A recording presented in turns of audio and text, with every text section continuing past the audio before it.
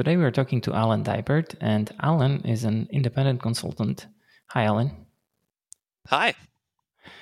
Great to have you on the show. And we're going to talk about Hoplon. I think you're the best person actually to talk about the genesis of all of this. So where do we start? Well, we could start around the year 2012.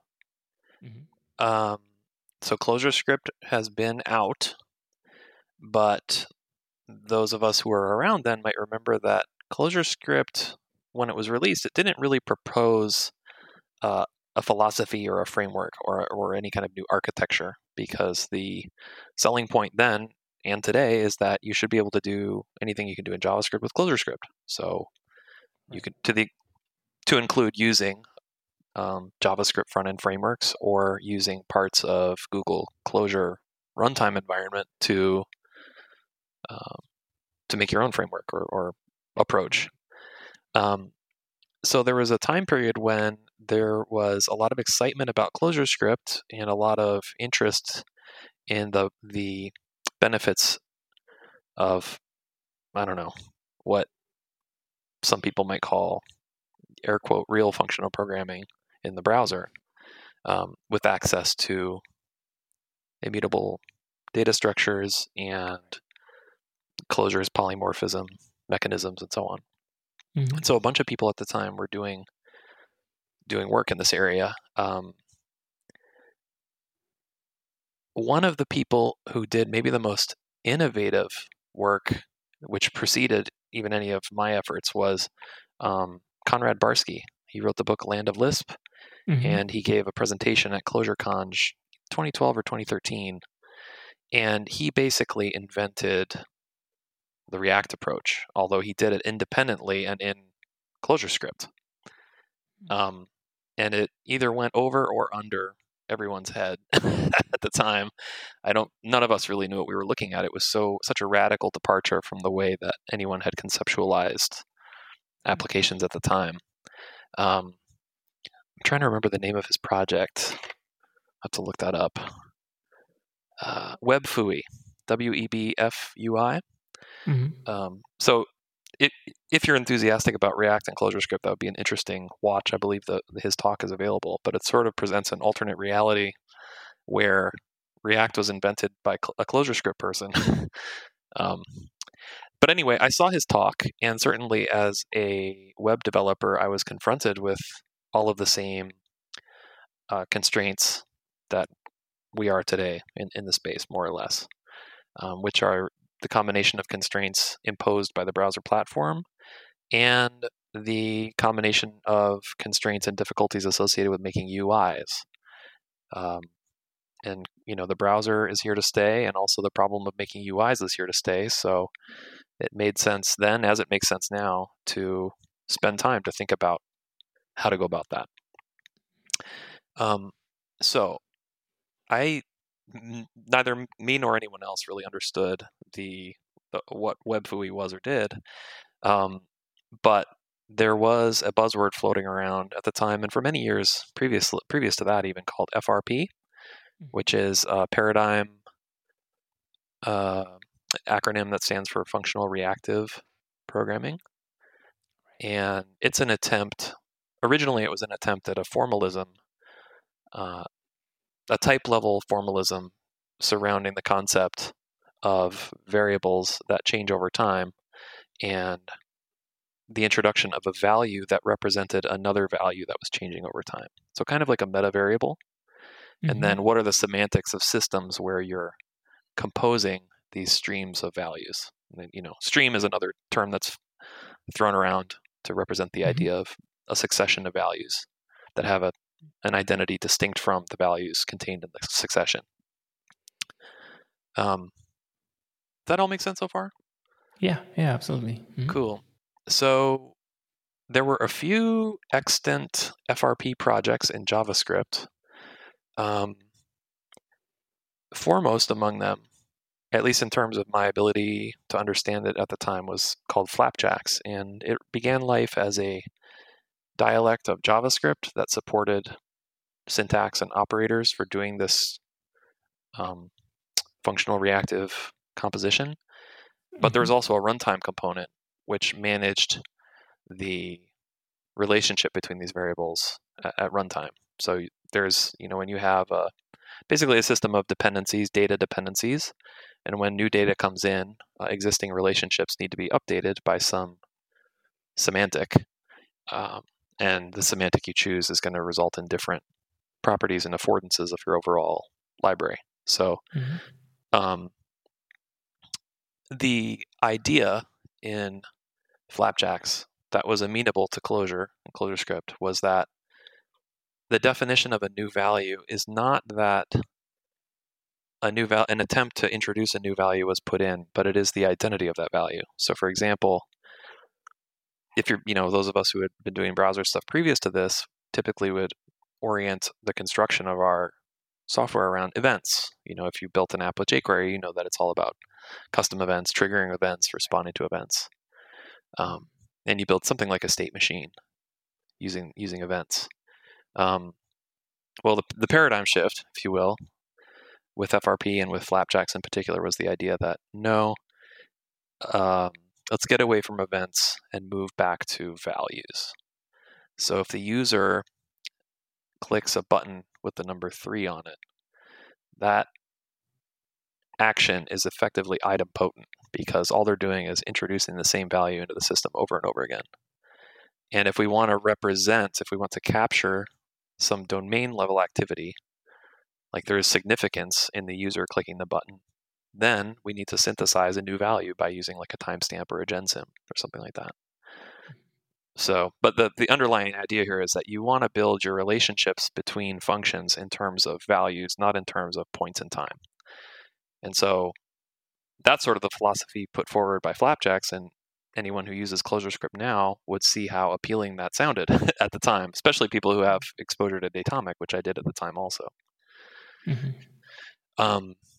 So everything about Flapjacks made a lot of sense, and as a JavaScript library, later the runtime component was spun out into a JavaScript library that you could use from JavaScript.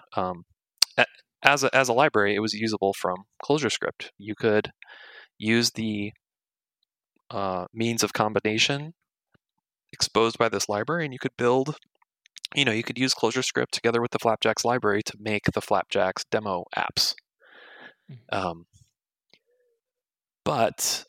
And that for I don't know, like 6 months or something, it seemed like that was the way to go. But there remained questions and problems that maybe I'm not sure the Flapjacks authors encountered, because I don't think they used Flapjacks professionally after they created it. Now, it's a fantastic project, and the paper is incredibly clear. That's something I'd recommend anyone to read who has any interest in FRP. It was really the one paper that helped me understand the paradigm. But it left open questions and open problems that had to be confronted by anyone who tried to use this technology industrially, which was me at the time. The first problem was that the set of values in JavaScript at the time, and still is, really numbers and strings and Booleans. Those are the only things with, an equality semantic. So immutable. Yeah, they're immutable, and you can use triple equal to tell if they're the same. And it's not pointer equality; it's semantic equality. What's the difference?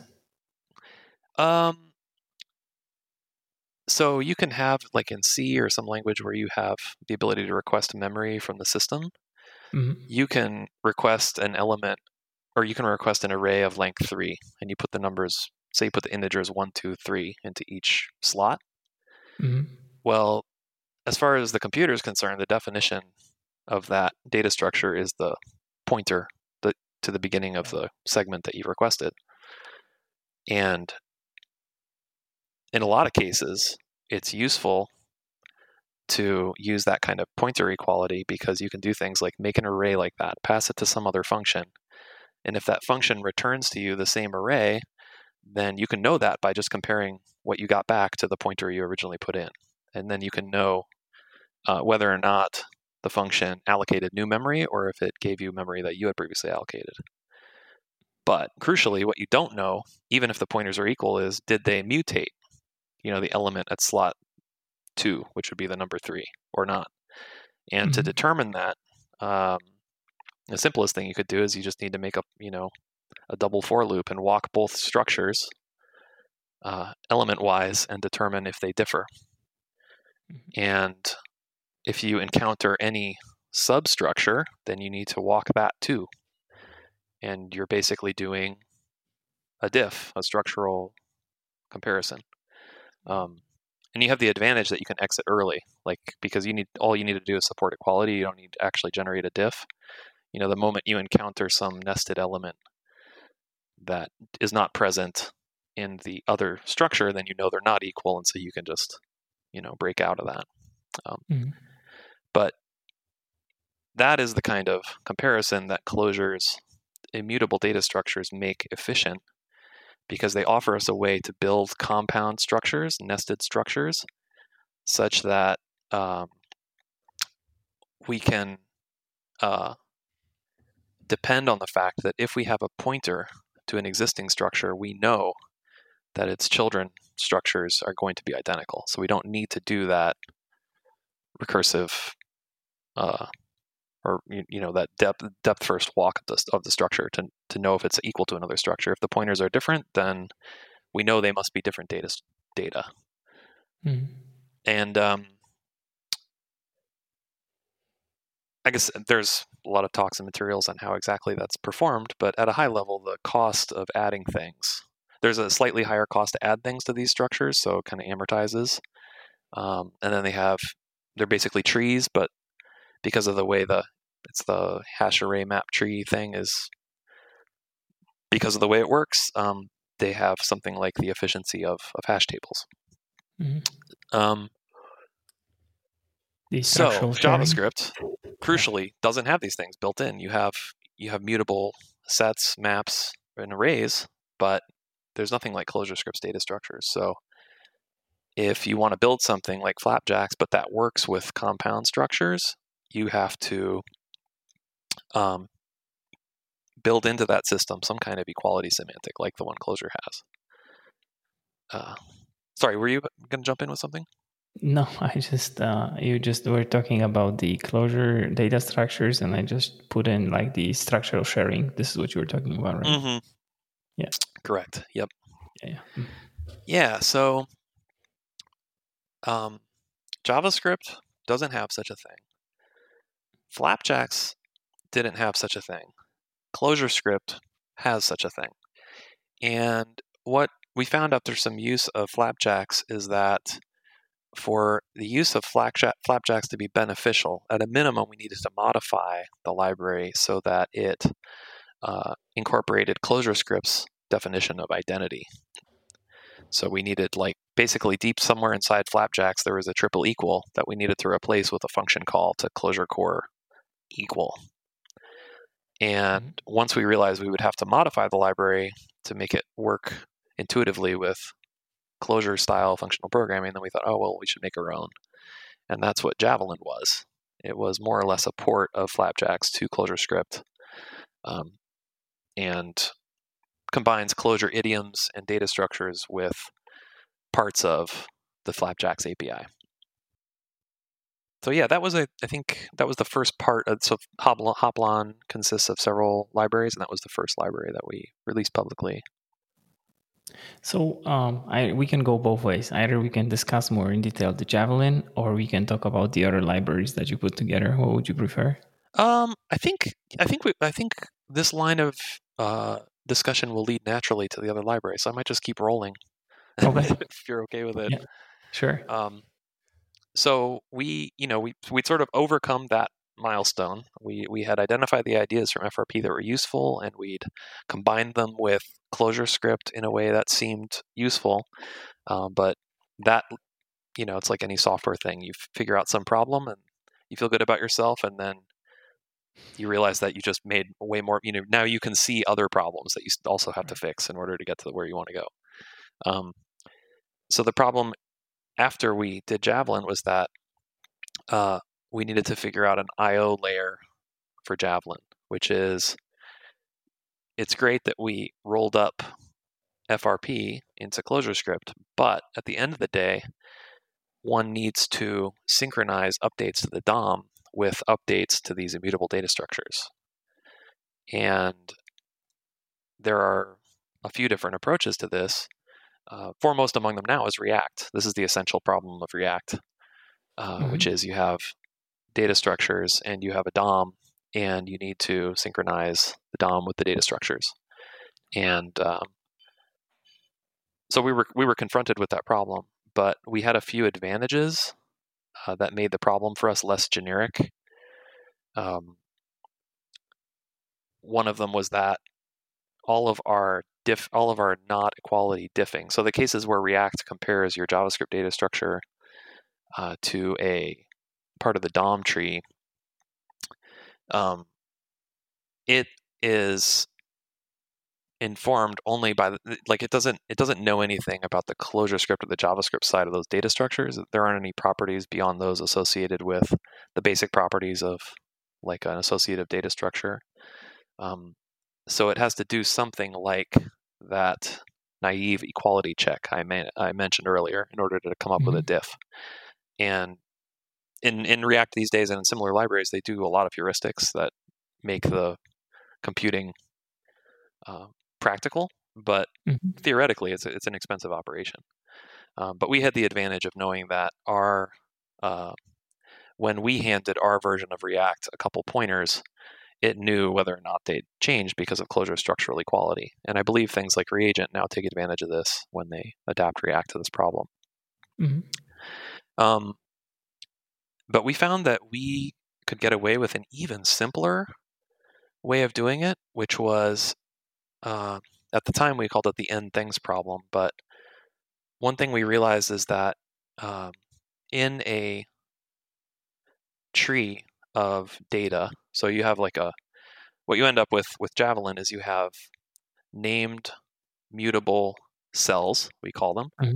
They don't necessarily need to be named, but presumably the user has them let bound or top level deft or whatever. Each contains a concrete ClojureScript data structure, and none of those data structures are infinite. I mean, they could be technically, but as we know, laziness is to be avoided if you can help it in Clojure. So the number of pieces of data that we need to project into the DOM at any point in time is going to be finite. And that was a simplification of the problem that made the solution much easier to think about. Because I think as programmers, we're sort of trained to consider the unbounded case. But in this case, we realize, oh, no, that there's a finite amount of data that's there. And of the data that's managed, there's an even smaller amount of it that's capable of fitting on the user's screen. So, most web apps necessarily do some amount of windowing of the data, not the UI, but I mean, if you have 100 or if you have 10,000 entries in some piece of data in JavaScript, you're not going to show the user 10,000 pieces of data. You're going to show them a page worth, and then you're going to give them search and pagination. So we came up with a simple operator called forTemplate, and what it does is it is an output operator in another library called hlisp, which is now called Hoplon. But what that does is that takes a cell containing some sequential data structure, so a part of the data flow graph containing a sequential data structure, and it manages DOM elements in one dimension. So compared to React, it doesn't handle the tree, but it handles one dimension of changes. So if that cell changes, it will smartly resize the DOM children depending on the size of that sequential collection inside the cell as the cell changes. And when data comes and goes, new DOM elements are not being created; they're being reused. So it kind of uses a pool. It uses a pool of DOM elements, and each of them is independently managed and kept out of the DOM until they're necessary. And so the size of elements that's kept in the pool will always be equal to at least the maximum size of the sequence in the cell at any given time. And obviously, if you have 100 things in your vector that you're projecting into a to-do list, and then you go to 10 things, there will only be 10 things in the DOM after all is said and done, but there will be 90 DOM elements in the pool ready to be used. This is basically a one-dimensional, so not tree version of what React does, but the computation of what needs to be done and what needs to be changed is reduced to closure sequences instead of closure trees.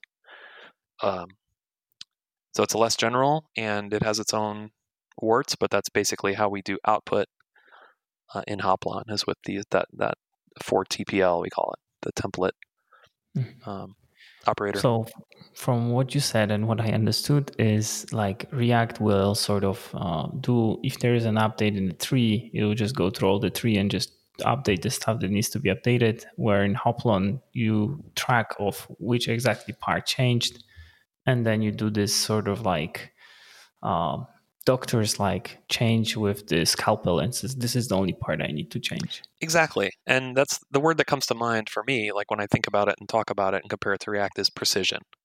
It leverages everything we know about the relationships and data in the Javelin graph, so that a minimal set of DOM operations ends up being performed. And I haven't thought completely through it to determine formally from a complexity theory standpoint, how it compares to the React algorithm, either in theory or practice. But I do know that it basically works as far as just making web apps for industry. It's, there are very few surprises, and because of the reuse of the elements, this is actually a material difference between the two approaches.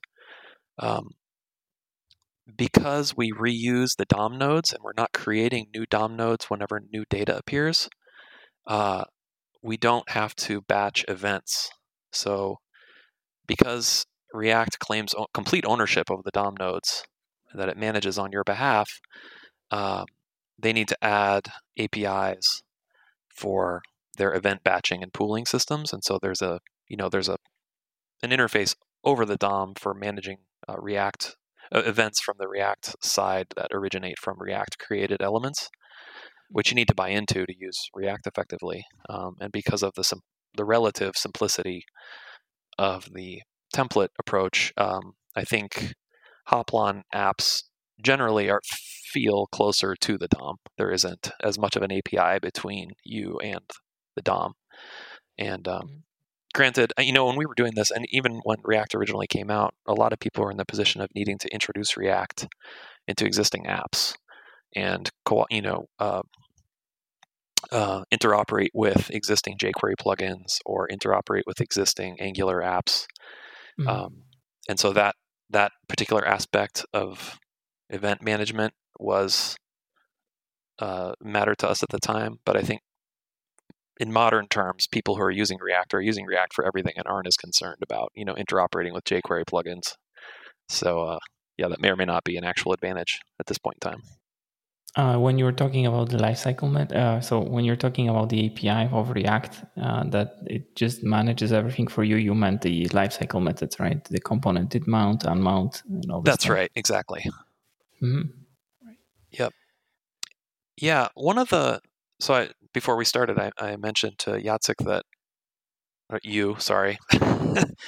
that there have been a few. I've been kind of out of the ClojureScript game for a while, but I continue to think about it and have little changes in perceptions as it becomes more retrospective for me. But I think one way to look at React is it is the Clojure.core equals that JavaScript is missing, because it is a system of building structures and comparing them for equality, which is the thing that JavaScript is missing and is the thing that makes it hard to manage data in the JavaScript application.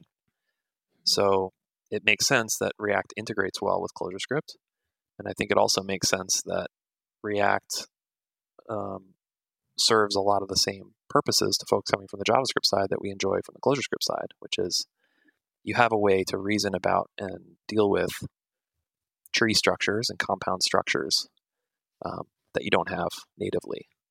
And so I think React offers the same some of the same conceptual affordances that the ClojureScript way of doing it does.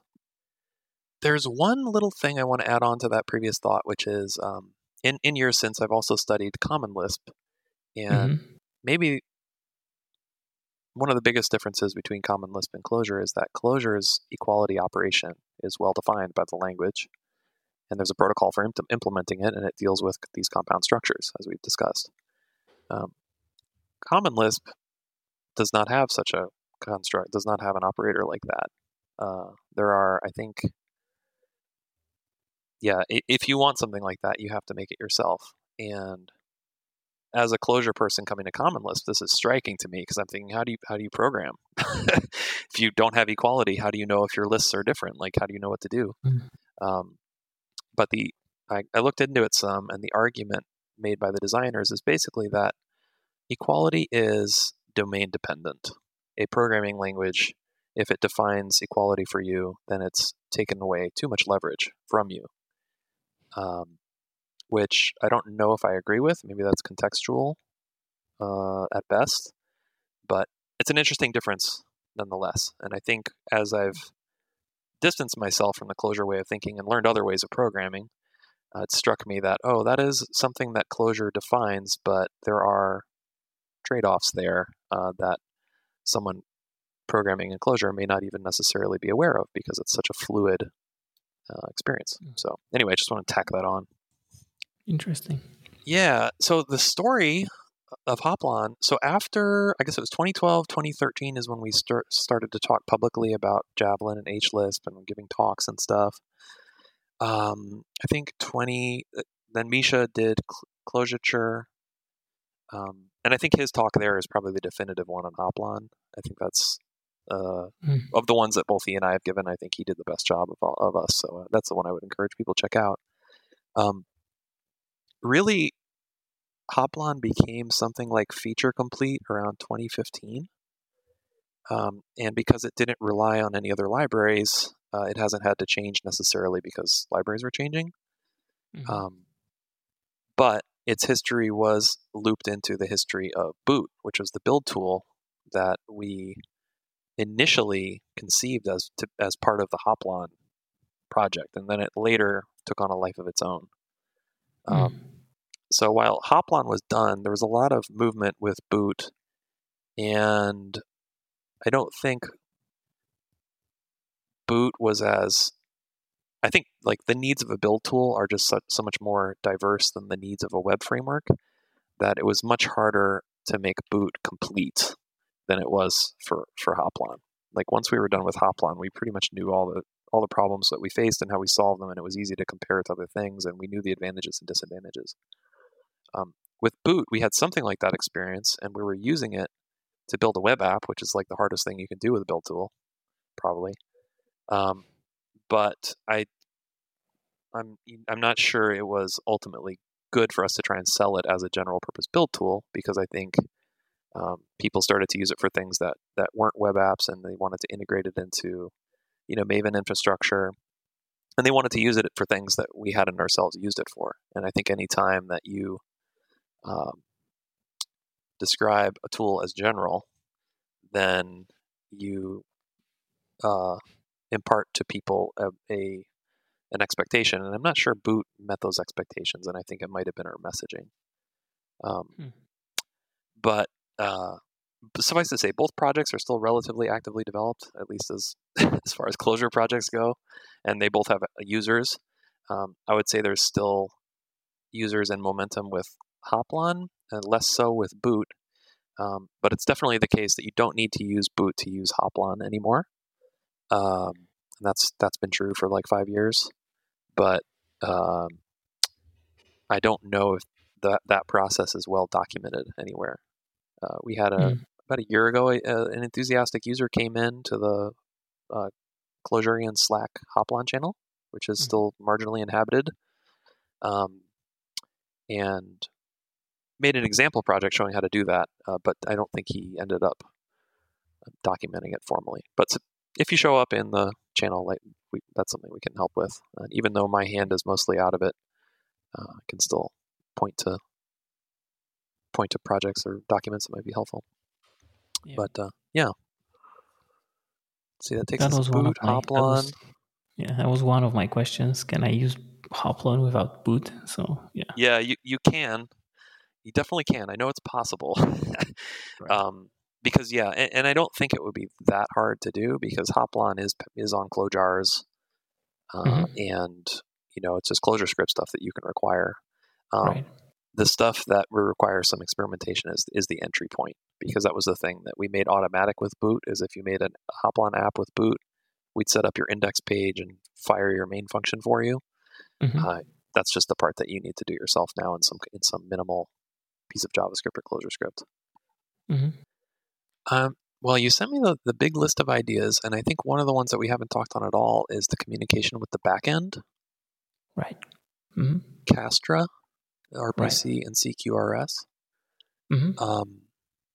So originally, I guess I haven't talked much about the kinds of apps that we were building with Hoplon, but I worked closely with Misha Niskin, who's collaborated on all these projects with me, and from whom most of the ideas are derived.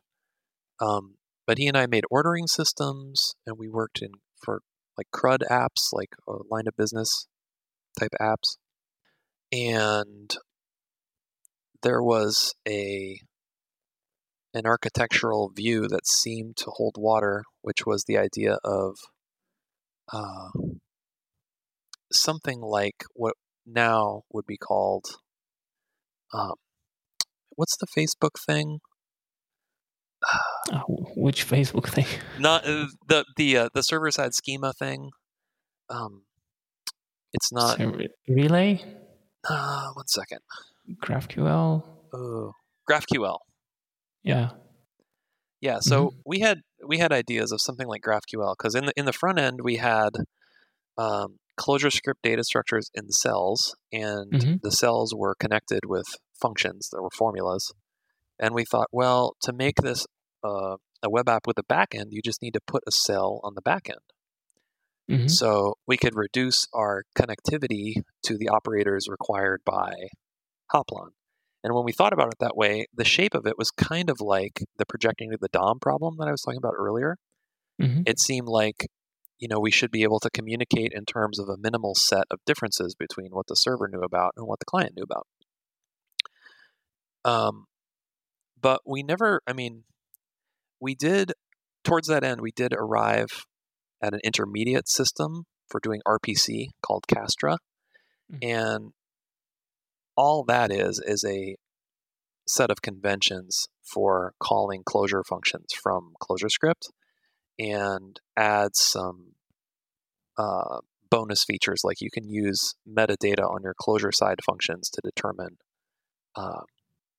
whether or not they should be callable from the front end. And I'm sure other things like this exist in the Clojure world too. There was even one at the time, name escapes me. So we had this grand glorious vision for how we were gonna solve this comprehensively. We ended up with a middle ground thing called Castra that proved useful. But since then, I think my perspective on interacting with the backend has progressed in a manner similar to my perspective on equality, which is that you have to choose the way of communicating with the backend that matches the kind of app you have. There isn't a perfectly general way to do that. All of the different ways have trade-offs, and you just have to kind of learn the trade-offs and try and make a good choice. Which is not to say that Castra is not useful or not still used. It is. It's very small, straightforward. But more often than not, I think in industry, even as of the last time I was working with this, there are a lot of benefits to making the API of your backend something more generic and industry standard, like GraphQL or Swagger or like a REST API, you mean? So yeah, or a REST API, exactly. Yeah. Because that gives you the ability to consume from that API using other standard tools. Or different front ends like mobile apps and stuff like this. Yeah, exactly. So that was Castra RPC. So this is a remote procedural call, right? That was the Yeah, part. it's the acronym is Remote Procedure Call, but of course in Clojure, it's not good unless it returns a value. So we one of the projects along the way that came out of this was a project called CLJSON, which it's an example of one of those projects that comes out of solving one problem and then becoming aware of new problems that you have. But we were sending these Clojure values back and forth, and at the time, at least the ClojureScript reader was extremely slow, and impossibly slow, really, because there's just no way that a massive ClojureScript is going to be faster than handwritten C code that's in the JSON parser in Chrome. Right. But we had an idea to encode Clojure data in terms of JSON data. So basically using JSON as an intermediate representation of Clojure data, a tagged intermediate representation. So that leveraged the speed of the browser's JSON parser, but allowed you to deserialize into Clojure objects or ClojureScript objects using transients reasonably efficiently. And that worked great. That like we were at a point where our app was too slow to use, and we had that idea and made that thing, and then it was usable. And then later, we felt really gratified when Rich and Cognitect introduced a similar thing that's better in every way called Transit. So, but it's always fun when you have an idea or you make something, and then someone you really admire later, validates the idea by making something. It's really cool. So when you were developing this, did you get to this? So from the description you're giving, my understanding is that you want to move sort of the client state to the server with Castra and have the cells on the server. Am I right with understanding this? Yes, that was the original sort of semi-philosophical late night waving beers and cigarettes around kind of idea. And in pursuit of that idea is how we arrived at this much simpler and direct call functions thing. Right. Yeah. So I think this is also when Misha gave the talk at Clojure Track, he talked about this kind of 3 different types of states, right? The user state, the application state, and the persistent state. Yeah, certainly as Clojurists, we're trained to think in terms of states and now in terms of life cycles. And from a more retrospective angle, I think these are the larger problems of building web apps and UIs. I've heard it called reconciliation is one term that has some technical meaning. At least when David Nolan was working on things similar to Relay or Om Next kind of stuff. Relay, yes. Relay. But yeah, and I think conscientiousness about these data relationships is part of why UIs are so hard. And I think, so I haven't seen Misha's talk in a while, but I definitely remember talking with him about these three places state can be. But I think each of those things decomposes into disparate sets of states that you want to keep separate for your own sanity. Like, for example, there's users, state builds up in the browser, but different UI components even have their own little life cycles. And, like a React component has internal fields that are managed as part of its life cycle, and the value of those fields is different from the the value of the DOM elements that represent it. So in Clojure, the other place where we run across this sort of infinity of states is when things are let bound. We have a way to create a little world anonymously, and those worlds can compose and nest in ways that are totally arbitrary, user defined. And I think in retrospect, the pursuit Hoplon and the pursuit of some vision of like the best way to make a web app is trying to find the most general way of organizing your code that is still gives you power, like still is leverage over the status quo. So finding the balance of generality versus leverage. And Hoplon is a point on that somewhere.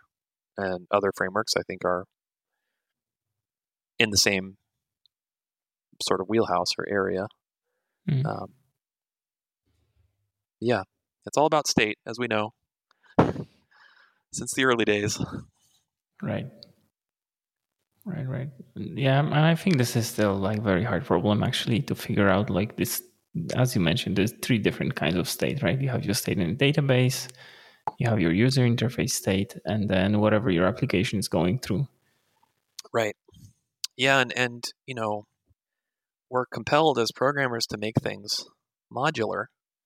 But the trouble with these UI components is that their behavior is dependent on external and internal state. So even if you're a Clojure person and your UI component is idempotent or function like, it's data in and behavior out. Like even if you follow that paradigm, you're still presented with the problem of how do you categorize and organize the information that goes in? Like what is the shape of the data that your pure function responds to? And that takes you into the problems of polymorphism, which are themselves, a tar pit. So yeah, I've after Clojure, I did a bunch of programming in other paradigms, mostly JavaScript, but some C and C++, and more recently Common Lisp. And yeah, I haven't solved it to my satisfaction. So you can expect more frameworks to come out of me at some point. Will this be Clojure specific frameworks or? Probably Common Lisp. My heart has been mostly in Common Lisp the past 2 or 3 years, as just for recreation. I don't use it professionally. But about a year and a half ago, I started on a dialect of Common, or a implementation of Common Lisp that compiles to JavaScript. And I've been working on that on and off since then. And that's a means towards the framework of my dreams. That is TBD. I see. And what is so compelling to you with Common Lisp? Well, Common Lisp has a large number of really compelling features, and I've only ever used a fraction of them. But I think the biggest difference between something like Common Lisp and something like Clojure is how little the language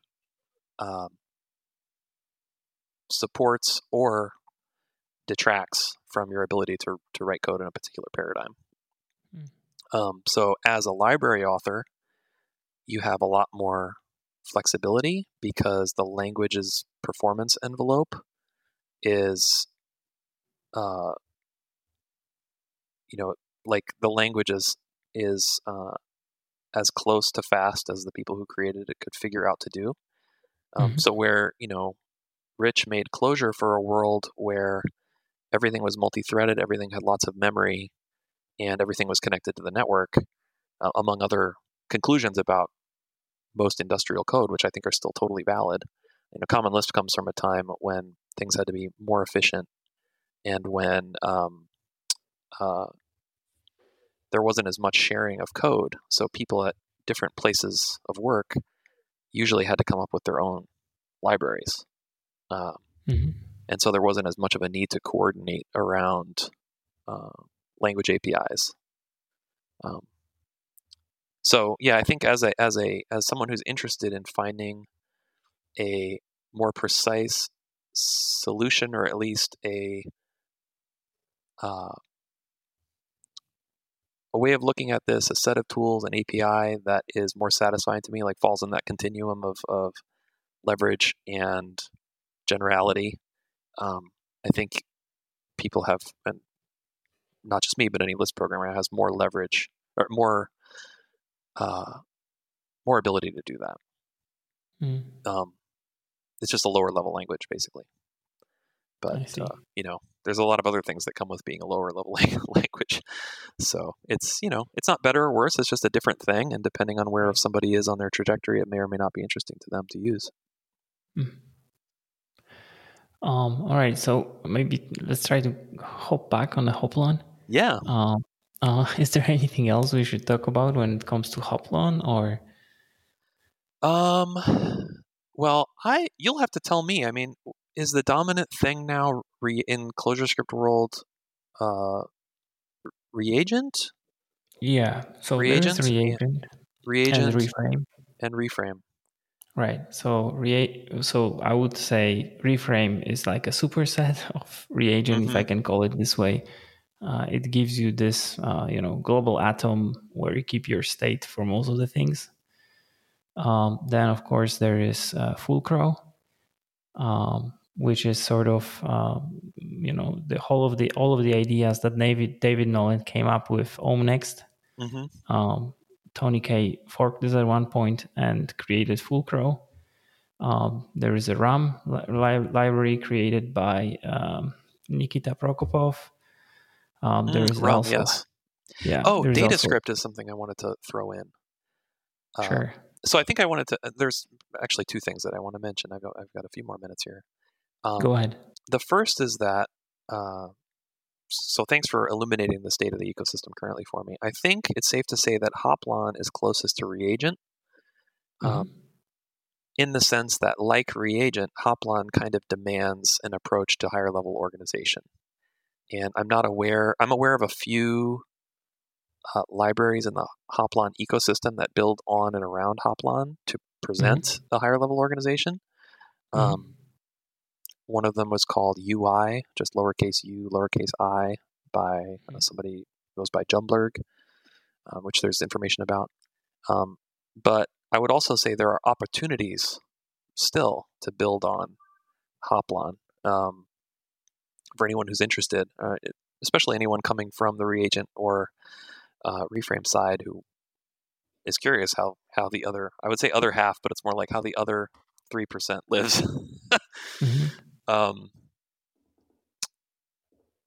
So yeah, and then of course, it's not coupled to boot either, so that doesn't need to be something that scares anyone off necessarily anymore. As far as I know, I think the person who worked with it last and talked about it got it working with Shadow CLJS. So, right, Thomas Heller. Thomas Heller made the build tool. The person I have in mind was someone in the Hoplon community who made an app, made a Hoplon app using Shadow as their build tool, and it seemed to go well. So isn't that Matthew? No, it was somebody else. I see. Okay, good. Yeah, never mind. No, it was somebody else. I can try and find a reference to that and send it to you for the notes, but yeah, it's somebody else. Yeah, the other thing you mentioned was DataScript. Yes, thank you. So when I worked at Relevance, I worked with Datomic, and I later used Datomic commercially, although the product we used it for, that company went under, and I wasn't able to actually technically use it in production. But I'd always had an interest in logic, the programming paradigm. My dad was a philosopher and a logician, and he was the only person I knew who preferred Prolog to anything else. I see. And I don't think I really understood the appeal until I started to work with Datomic flavored Datalog. I think something I would throw into a previous retrospective observation is the relational model is another angle on the equality problem. And the relational model defines equality in terms of set membership. And that's the constituent property of things like Prolog and also of things like Datomic. Anybody who's worked with Datalog knows that, when you run a Datalog query, it cans you back sets with atoms inside. And not Clojure atoms, like scalar values like 1 or a string or a UUID or a date or something like that. And you'll notice that you don't get back composite structures from a Datalog query. At least originally. I think now they have things, what do they call it, the hydrating query or something? The pull syntax. Right. Yeah. Um, This is more but closely at a related to theoretical like. level, there is no higher, there is no, uh, there are no trees. It's relations. And so that, as an alternative to a concept of equality that could form an approach toward managing relationships between components, I think DataScript is really interesting. And so early in Javelin work, like around 2013, there was a pre-Datomic data log floating around that I believe was part of the old Clojure contrib that was like, this is from like 2008 or 2009. Mm-hmm. And it was a version of Datalog that's a little sort of clunkier to use than Datomic Datalog, and it was inspired more by the original Datalog than um, Rich Hickey's version. Excuse me. Mm-hmm. But one of the early experiments I did was I took these Datalog databases and I put them in cells and made a reactive relational thing. And it's really cool. And I think people are doing this to a degree in ClojureScript still, to the extent that I see references to DataScript still. But I think that's an interesting area of exploration, and I think anybody working in that, I would encourage to follow that, because yeah, I think there's a lot of interesting properties of the relational model, and I think they're not fully explored. I think there might be benefits to UI there that we have yet to leverage. Mm-hmm. So, sort of hand wavy philosophical stuff. I feel like I should be waving a cigarette around now. I stopped. I stopped smoking, so maybe my ideas are slightly less crazy. But but but yeah, it's all really exciting. I mean, even though am not currently using ClojureScript and haven't used Hoplon in a long time, it's still really exciting. I still, follow these things, Mm-hmm. and I think it's, you know, I think we have yet to reach web app single page app utopia, but Right. I'm looking forward to that day. Right. Yeah. Did you maybe had a chance to look at Crux database? I did not. Is that that's a Juxt project? Yes. Yeah. Yeah, I know of it, but I know very little of it. I haven't used it myself. Right. Does it relate to this? They also use Datalog for queries. Mm, But I think the difference is that Datomic gives you like the edges of information, the values, where in the Crux database you store documents, so you store maps. mm, cool. Yeah. I mean, there's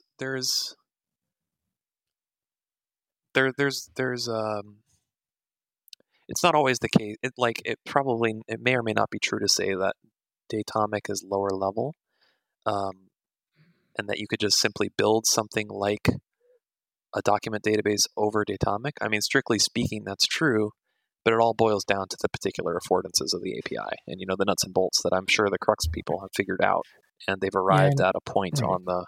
on the generality power continuum that is optimal.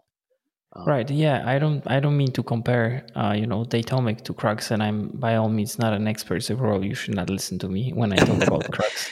No, But I mean, that's another thing that has been a theme on my journey is the overlap between programming language stuff and database stuff. right.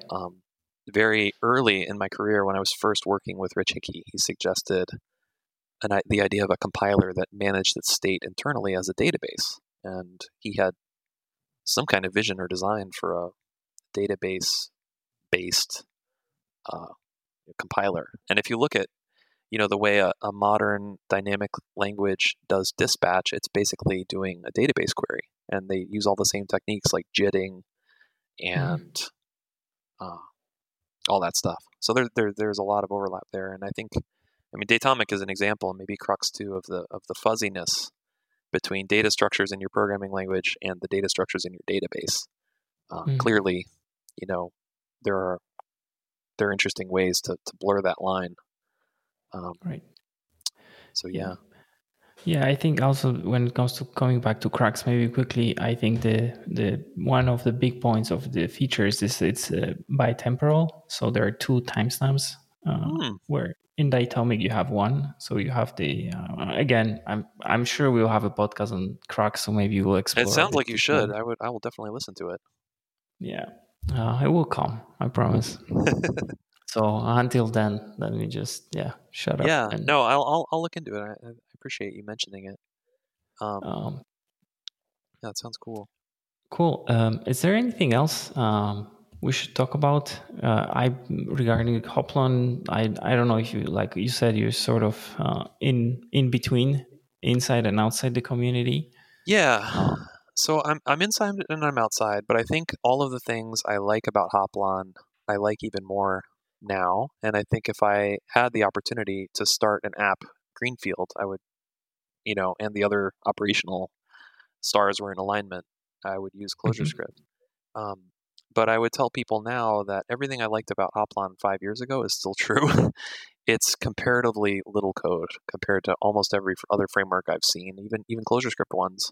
And mhm, I don't mean to detract from the idea of something having a lot of code, but I think that if anyone's interested in working with Hoplon, they'll be pleasantly surprised at how little code it is, because I think that lack of code decreases the cost of total ownership over time. Like, you know, Hoplon is very small. We've encountered very few bugs in production, and if there is some kind of bug with Hoplon, it's going to be relatively easy for you to figure out and fix. Um, mhm, the other thing is that we've arrived at a way of making a web app that I believe has stood the test of time. Again, I don't follow developments in the ClojureScript world as closely as I used to, but I think the fact that it doesn't rely on React uh, mhm. may or may not contribute to its longevity, certainly to its stability. Um, you know, Right, the definitely. HLisp part is ridiculously small, and that process I mentioned for updating the DOM is ridiculously straightforward. Mhm, So we've had, you know, it just relies on the basic browser APIs, which have not changed at all and will probably never change.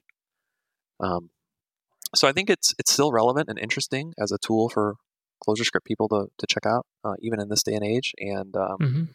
I will. I haven't been inhabiting the Hoplon channel on Clojurians, but I'll make a point of hanging out in there in case anybody hears this and has other questions, um, or is curious about anything related to Hoplon. And I might. I know the other folks who use it are really busy, but I can also guilt trip Misha into hanging around in Slack too, in case anybody I hears this and see. wants to come learn more. Cool. Absolutely.